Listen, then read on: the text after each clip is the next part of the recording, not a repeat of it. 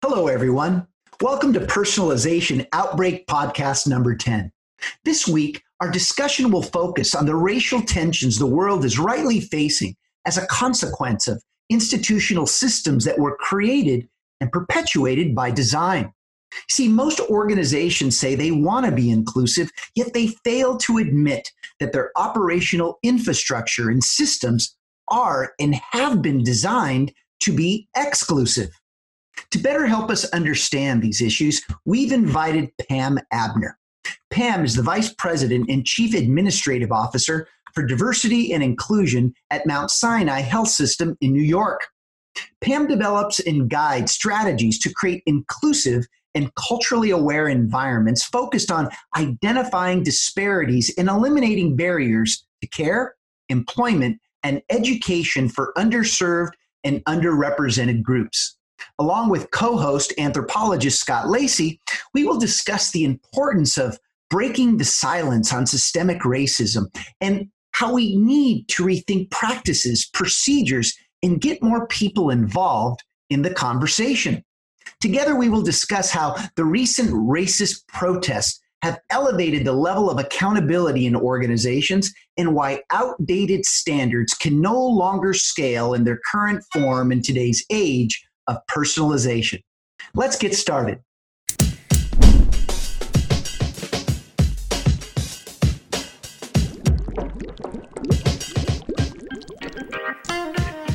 You are listening to Personalization Outbreak, a podcast about the collapse of traditional corporate standards in today's more personalized world.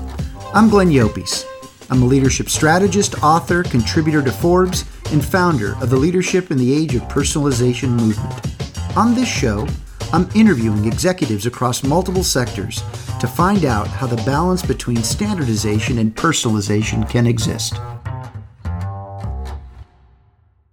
Pam, thank you so much for joining us today. Sure, thank you for having me. My pleasure. Of course. No, it's our pleasure. So Pam, I'd like for the audience to get to see you and know you as an individual. Now, our audience will obviously hear you on the podcast, but they'll also see you because we also are broadcasting this via video. But why is the island of Anguilla one of your favorite places in the world? I mean, for our audience, Anguilla lies east of Puerto Rico and the Virgin Islands and directly north of St. Martin. Why is that one of your most favorite places in the world? Well, one, because I have family roots there. My grandfather's from Anguilla. And my grandmother was from St. Martin. So I spent a lot of time growing up.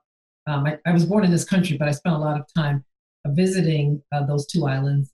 And interestingly, when we first used to go over just for the day to hang out in Anguilla, I didn't really, we kind of took everything for granted, right? The beaches were perfect. No one knew. People would say, where are you going? Most folks in America had no idea what St. Martin was, let alone Anguilla.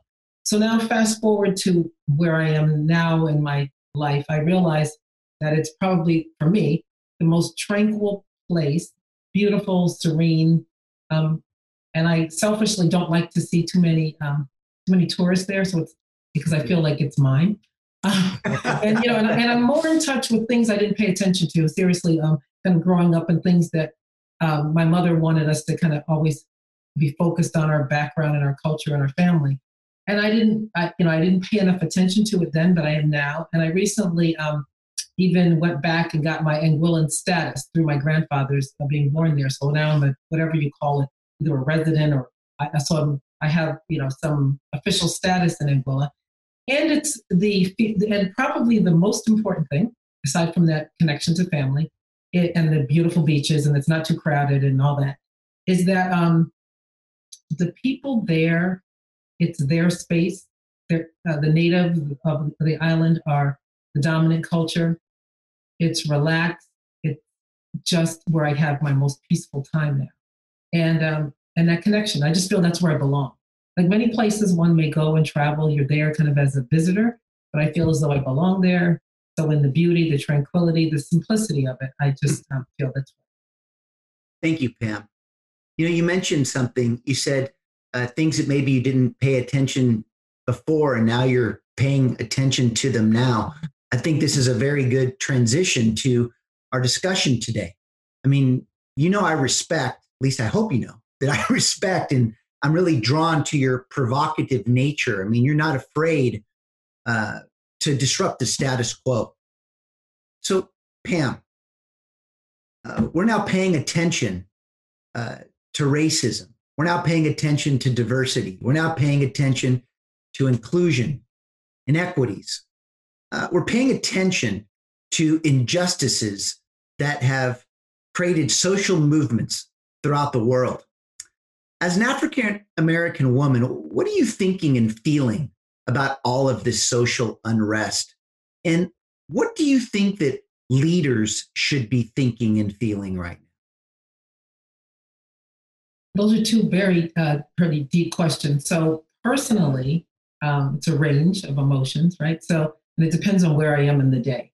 So outraged, as everyone is, by the stories that we're hearing now, but also understanding, coming from my background and who I am, that this is nothing new. So, from being born in the skin that I've been born in and my background, it's something that we've known as part of our history for many, many, many years. And even at this point, I'm learning more about the history and more about the oppression and more about stories that weren't told and things that were hidden. So it's a range of being angry. And I have to tell you this is very true. I sometimes in my quiet moments, I think back to what in God's name, how did our people even survive what they went through to allow me to be in the space that I'm in? And so I also feel very blessed. And I say this like from the bottom of my heart, and my friends know this because we talk about it a lot, that there's a reason why I was given the opportunity to do the work that I do now. I don't take it for granted, and I now feel it's kind of like compassion and almost like my duty to use that influence that I have as much as I can. But I visited the country of Ghana twice to go back and just see a little bit more about the history and whether my descendants came directly from Ghana or not, but knowing that others, that was a major point of departure for many who were taken away under most horrific circumstances to be taken brought to these lands and what happened to them. So I just feel very connected to that now. And again, recognizing that growing up, things were just kind of there and I was able to enjoy certain benefits of life, but now feeling that I need to really pay homage to those who suffered so much and understand what they went through so that I can do what I can now to help going forward. And in terms of what's going on today, it's a tipping point. All these things that are happening, it's not just one incident, and I think anyone can recognize that. This is, after 400, 500 years of oppression, people are in a rage. And we talk about this, and I talk about this in many of the sessions and discussions that we do. I am, I guess, sometimes flummoxed, sometimes disappointed, sometimes mad. I don't know what it is. When I hear and talk to people, especially my white colleagues, and realize that there's such a range of not understanding or denial and kind of not getting it. But then I'm encouraged by the fact that I've been given the opportunity to use my voice and within my organization, speak up. And as you noted, I speak boldly. Once you give me something to do, don't say to me, you have to do it, but be quiet. I can't do that. So it's either I'm in or I'm not in. And working, throughout the organization, starting with our leadership to help make change. That's kind of where I am now. And I want to use that to the best of my ability to help. Well, Pam, you've said, first of all, thank you for sharing that. And a couple things that came to my mind as you were talking. Part of this tipping point is what I've referred to as the tipping point of the cultural demographic shift. It's when large cultural segments of the population reach numbers sufficient enough to have a significant effect on what we do and how we act. You mentioned survival. When you consider that millennials and Gen Z will represent the largest workforce populations in history, and that they are the most culturally and ethnically diverse populations in history or generations in history. I actually see that this is the beginning of recognizing that the reinvention of America will come from this generation that will no longer have to ask for permission.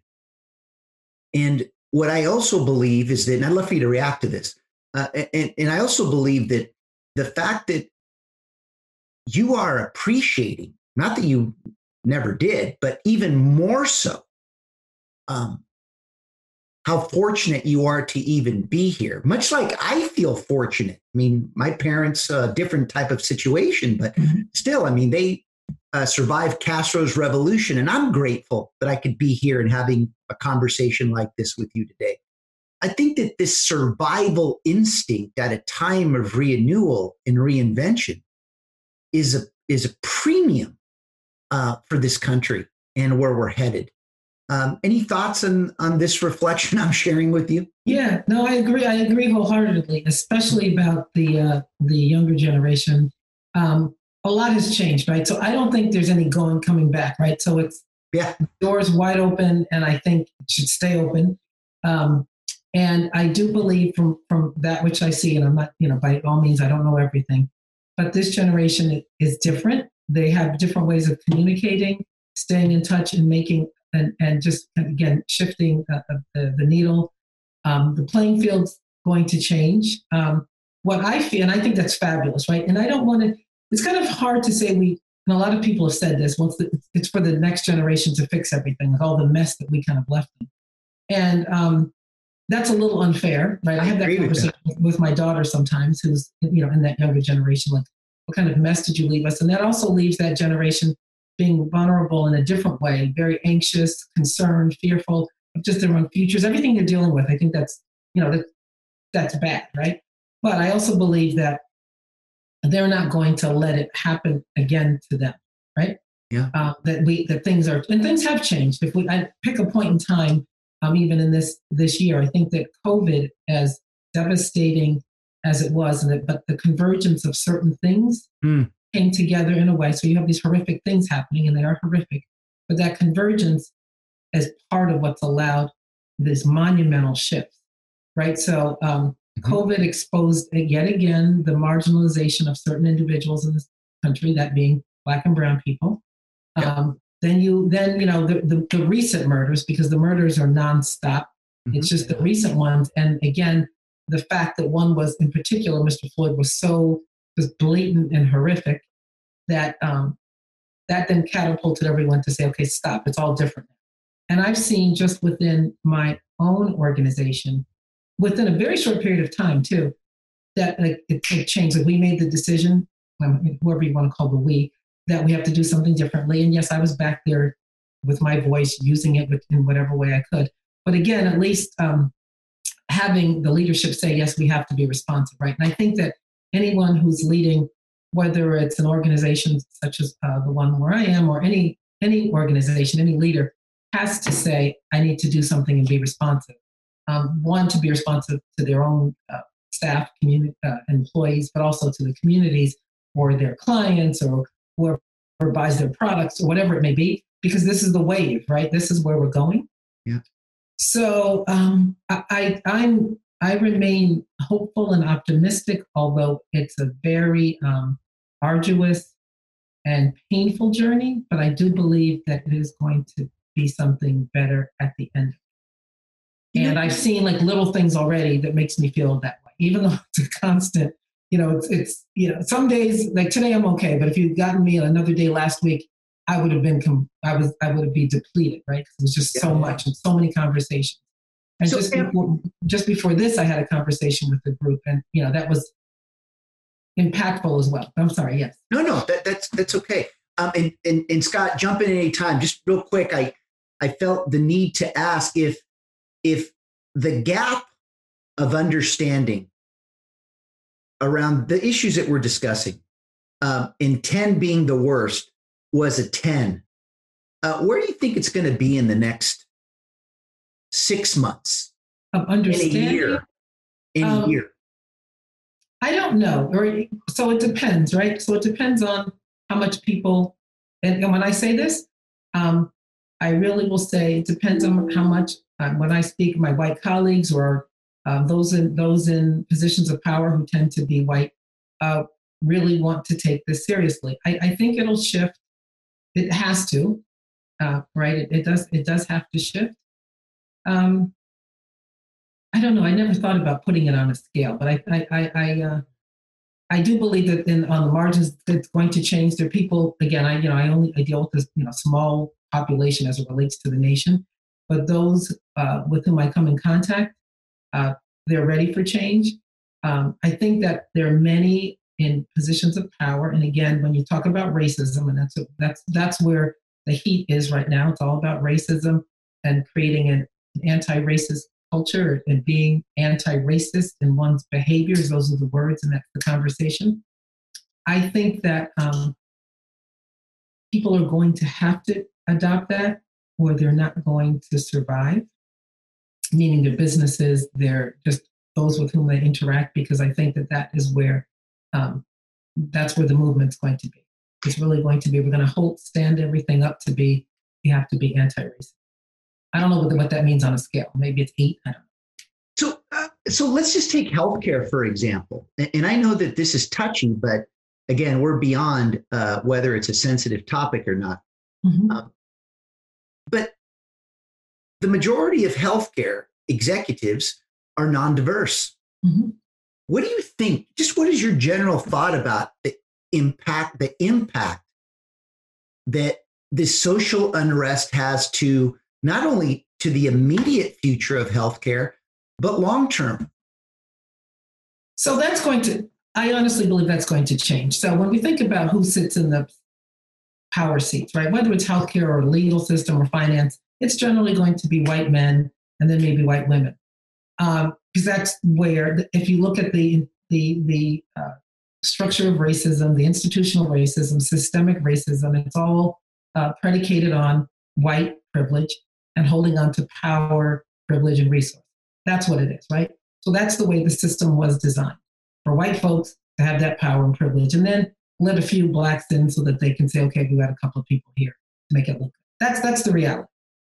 And I just want to touch on something that you asked me earlier in terms of how I feel. So, and this is, again, just how I feel some days, and it just depends on where I am. Some days I feel that now, because of the social unrest, because of the pressure that's being put upon many, right? It's not just healthcare, but within healthcare, of course, is that, people are going to make huge changes. They're going to put more people, Black people, in positions of power. They're going to, whether it's, and I don't like to use this term, but a figurehead, or actually giving them power, because it really does boil down to how much of that that power that you white folks have, are you going to allow others to share in that, and share that wealth and share that resource, and really give up some of your privilege. That's the real root of the conversation. Mm-hmm. Really hard for people to grasp that in totality and really understand what that means. But do I think that it will result in more people being promoted up or hired into positions of power? Absolutely, because right now, people don't have a choice. They kind of have to do it, right? Otherwise, they're not going to be able to show their face publicly. Where you see it happen a lot is that, the typical positions in human resources and positions of diversity. So that's kind of blowing up right now. People, great opportunities there, but it has to go deeper. So in our organization, staying on tap with your question, we're looking, and I believe in earnest, and I believe it's sincere, because otherwise I wouldn't be part of that movement if I didn't think it was, if folks didn't mean it, that we are really revamping how we do everything. We're looking to dismantle the systemic racism, institutional racism that exists, and really rethink policies, practices, procedures, everything, and get more people involved in discussion. So we're already doing that. That's something that's happening now, and it will continue to happen. So that momentum is, it's not going to change from today to tomorrow, where the place is full of Black people running the place. But you start to build out things, and we are doing that actively. And I think other companies will as well. But I also believe, you didn't ask me this, but I'll just say it. Oh. to make that real, and so that, again, we have over 42,000 employees who are watching what we're doing, right? So We went out big saying we have all these things that we want to do, that we want to do the right thing, that we want this anti-racist culture, et cetera, et cetera. You can't back down from that, right? You have told your community, your staff, this is what you're for. So our leadership has said that, and we really are working towards that. We have to sustain that over time, right? It can't be something that we're doing just this summer because there's some protest. It has to be sustained, has to be part of the organization. And I believe that we will do that. I proceed with some level of caution because, if there's another big thing that happened, whether it's a pandemic or something else, or the resurgence of the pandemic, yeah, you don't want that to get in the way of these other things because this can't go away. Well, Pam, this is what I was going to ask. Is this have urgency just because the spotlight's on it now? And if things shift, like you said, the pandemic, some other major event in the world, if will this get in the way of the focus? This is my big concern is, so what are people, and so here's my point, is to make sure that momentum is built so that it is established a strong enough foundation so that nothing gets in its way. What should leaders be doing right now? Well, that's when you have to look at everything. And that means all practices, policies, and see where you have that racism is embedded, right? So it's not so simple as just hiring some Black people, right? That's a fallacy, right? Because that's not going to change everything overnight. You have white people in power, that thinking, that dominant culture is there. So one of the first things is to really start to have open discussions about what it is we're talking about, and that is racism. People in organizations where it's predominated by whites don't talk about, they don't even use the word Black, or they don't say racist. I've had people call me and say, is it okay to say that someone's Black? I mean, it's the level of people being uncomfortable around just the discussions is intense. And with that, there has been silence on the matter. So the work that I'm doing now is opening up and helping folks to have those discussions. And we're doing that throughout our organization, others of my team and I. And we talk about the need to have the discussions, you frame it, you talk what it is, and then what it does and how it presents in the organization. That's a huge movement. And watching people and listening to people as they go through this transition is really, it's transforming. And that will help make the change. And then with that, you couple that with, specific initiatives or items. But it's not just, I hired some more Black people and I'm done. You start to look at, I'll ramble off a few, but you start to look at like your talent pipeline programs, or how you promote people within the organization, or in terms of healthcare, because we're focused on disparities and equity. And you start to include those measures as part of regular work that happens. And I can tell you in many organizations, including ours, we didn't necessarily have our standard reporting reflecting race, ethnicity, and other socioeconomic or demographic variables to really examine disparities. So now we have shifted that. A lot of work has been done on that. So that's getting embedded in our reporting, our research that our scientists are doing, and other reports on quality. So you make that a part of a standard measure. It can't just be that it's like some person showing up and they're Black and sitting in the room and it fixes it.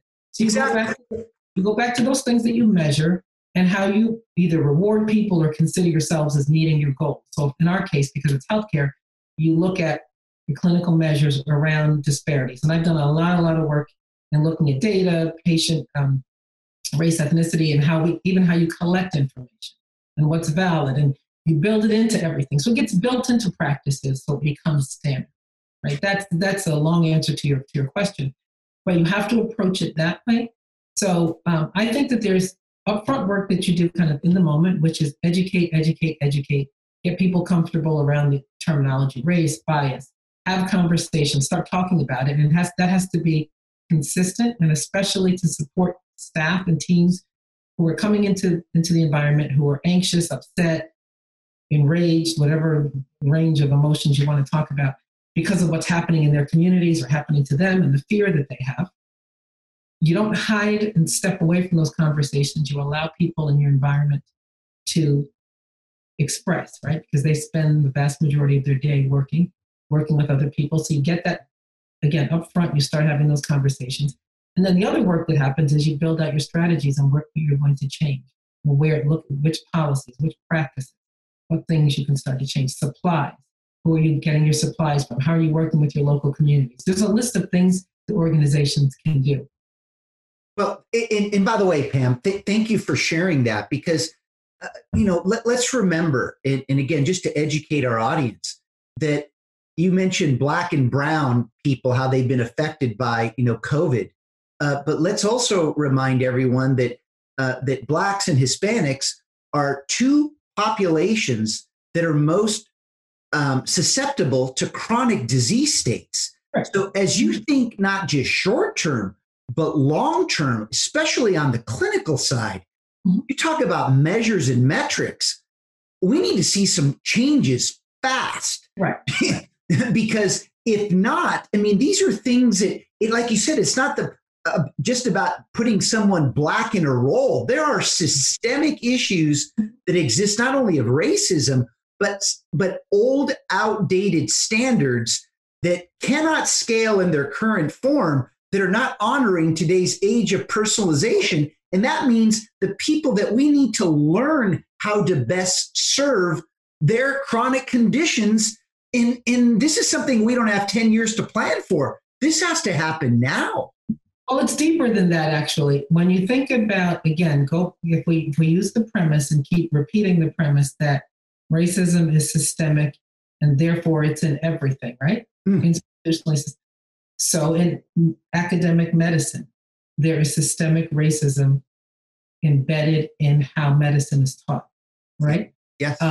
It's there. So certain of the misconceptions or notions are that there's the whole concept of race as a social construct, that there are biological differences between whites and Blacks. So that was intentionally created so that whites could continue to oppress and justify the oppression of people who are not of the white race. With that, in medicine, those things are perpetuated.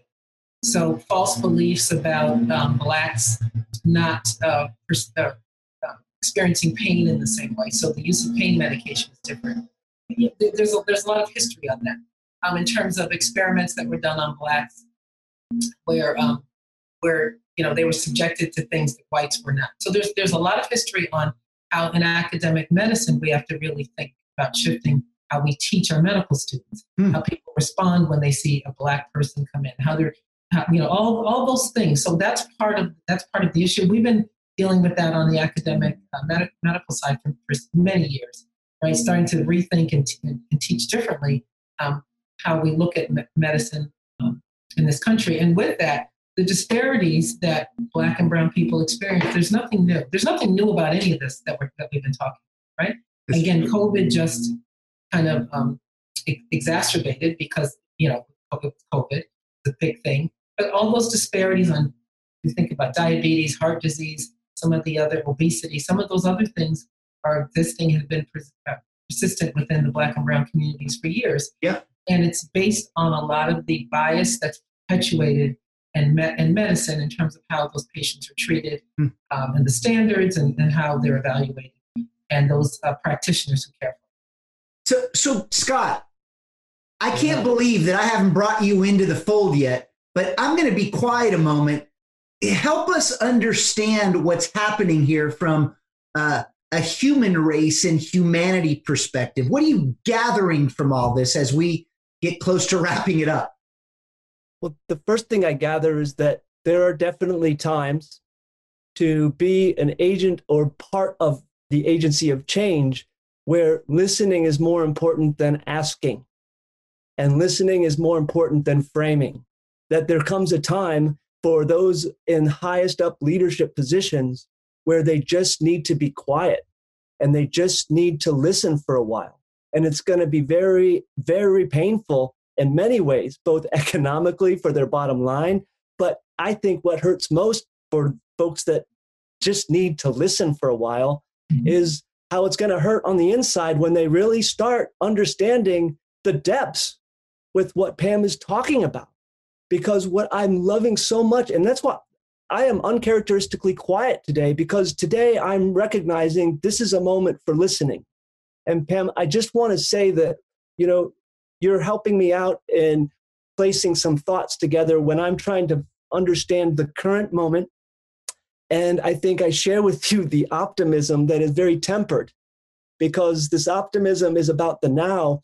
But I think as an anthropologist and as someone who thinks in the long term of what is humanity and how have we gotten here, that I'm nervous because I know we've done this before.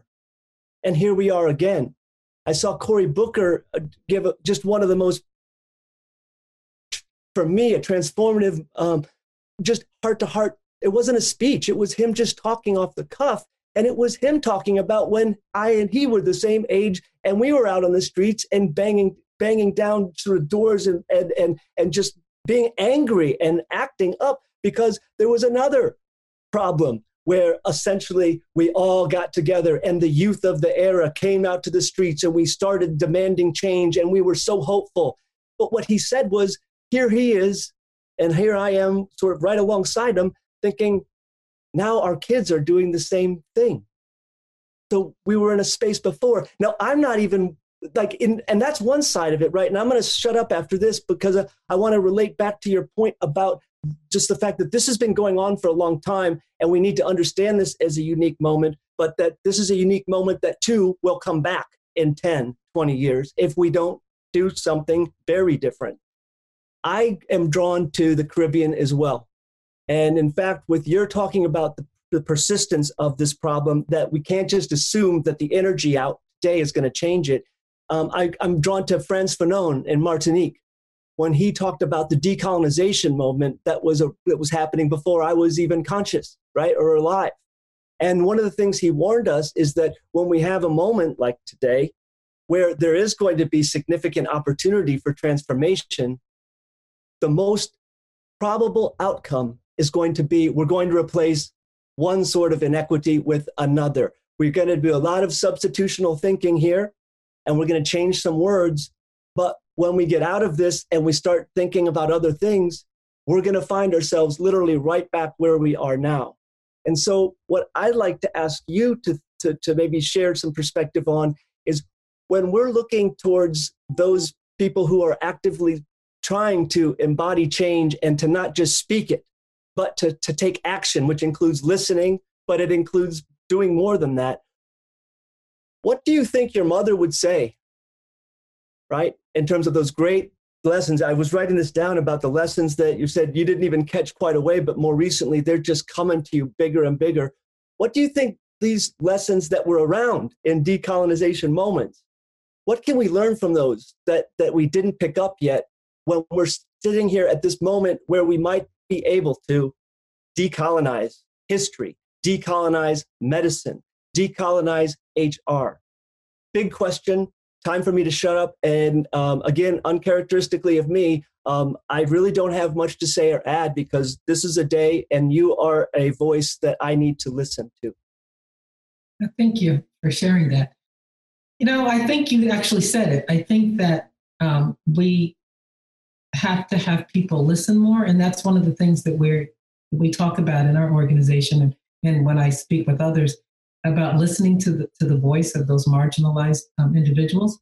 And I don't know what it is, but I do believe that right now is different in a way because I do believe that while we have spoken, about racism in the past, and while we've spoken about inequities, I don't think that it has gone to the level where we're really challenging the big corporations, because this is now, the big corporations and institutions in the country are being asked to revamp policies and practices.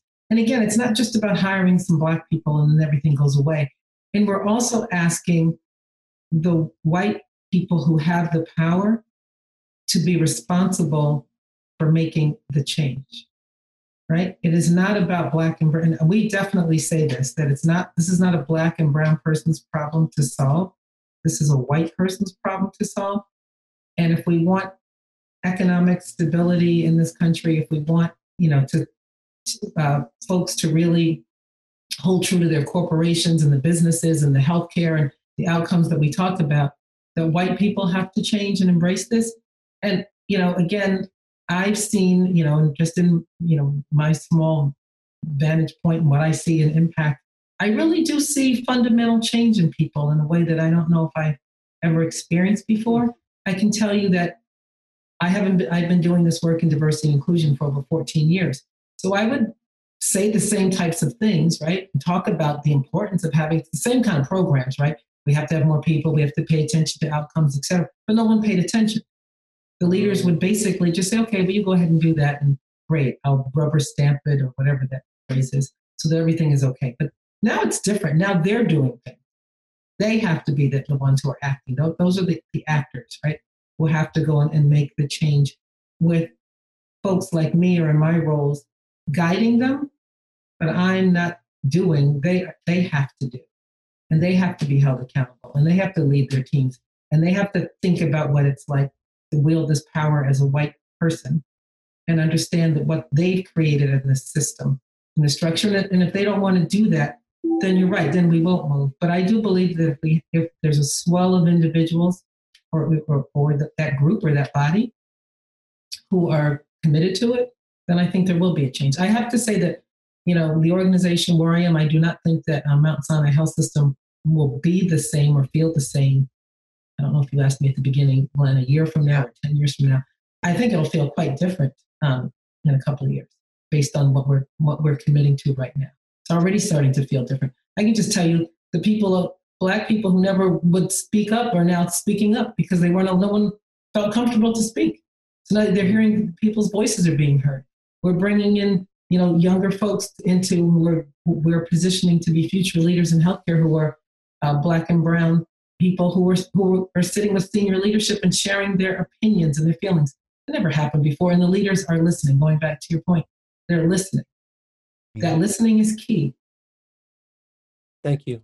So Pam, if you could close it by responding to this question, please. Mm-hmm. Why is it essential for not just healthcare, but for all industries to recognize that this moment of personalization will define the future of those enterprises? What do you say to those that still don't understand what that means? Well, I think what drives a lot of individuals in business, and I've had conversations with a number of folks and white male CEOs within the healthcare and outside of healthcare.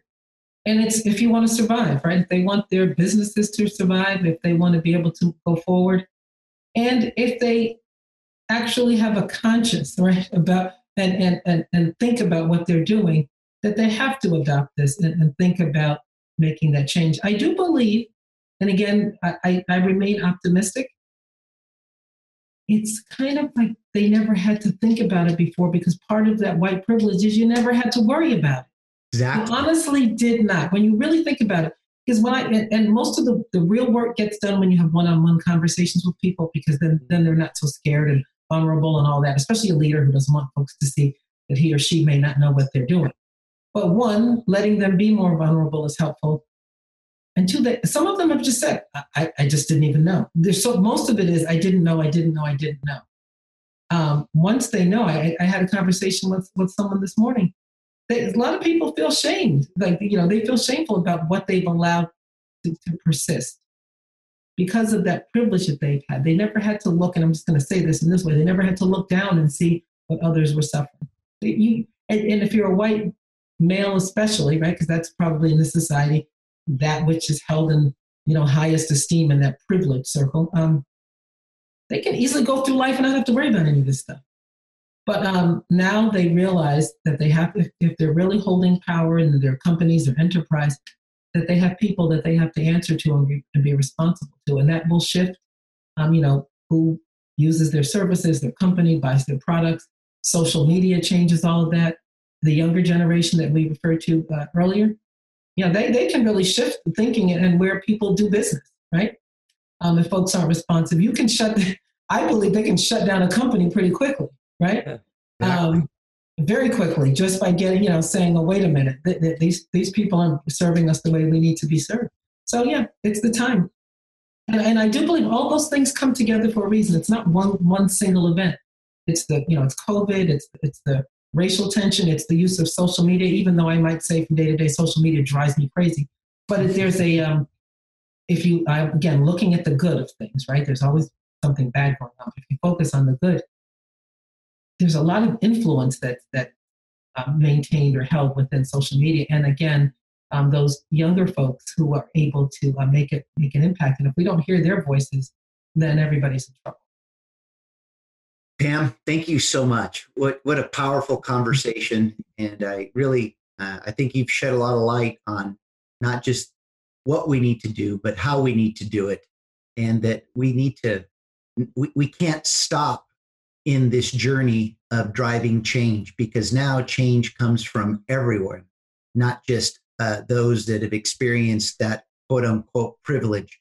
At the end of the day, I think that what we're going to see is a world that is detaching itself more and more from old standards, and they will be renewed because of what we're learning every day about how individuals are feeling, what they're thinking, and how they need to be part of reinventing the old ways of doing things. Because I think that what we're all witnessing is a major systemic collapse that's taking place. And, it's interesting if you really reflect on this, it's the Black community that lit the fire to fix the problems, which are broader. Not the first time. Pardon me? Right? Not the first time. That's what I'm worried about. We got to, this is what, this is it. Well, keep these conversations going, right? So right on. Right on. Keep these conversations going. That's right. Well, Pam, thank you again so much. We greatly appreciate you taking the time for us. And as I always share, when you lead in the age of personalization, you will see things that others don't, do what others won't, and keep pushing when prudence says quit. Thank you so much. Absolutely. Thank you. Thanks for listening to Personalization Outbreak. Make sure to subscribe so you never miss a show. If you enjoyed the content, visit ageofpersonalization.com to check out our free streaming video series and learn how to get involved in the movement. I'm Glenn Yopes. I wish you a good day, and remember, without strategy, change is merely substitution, not evolution.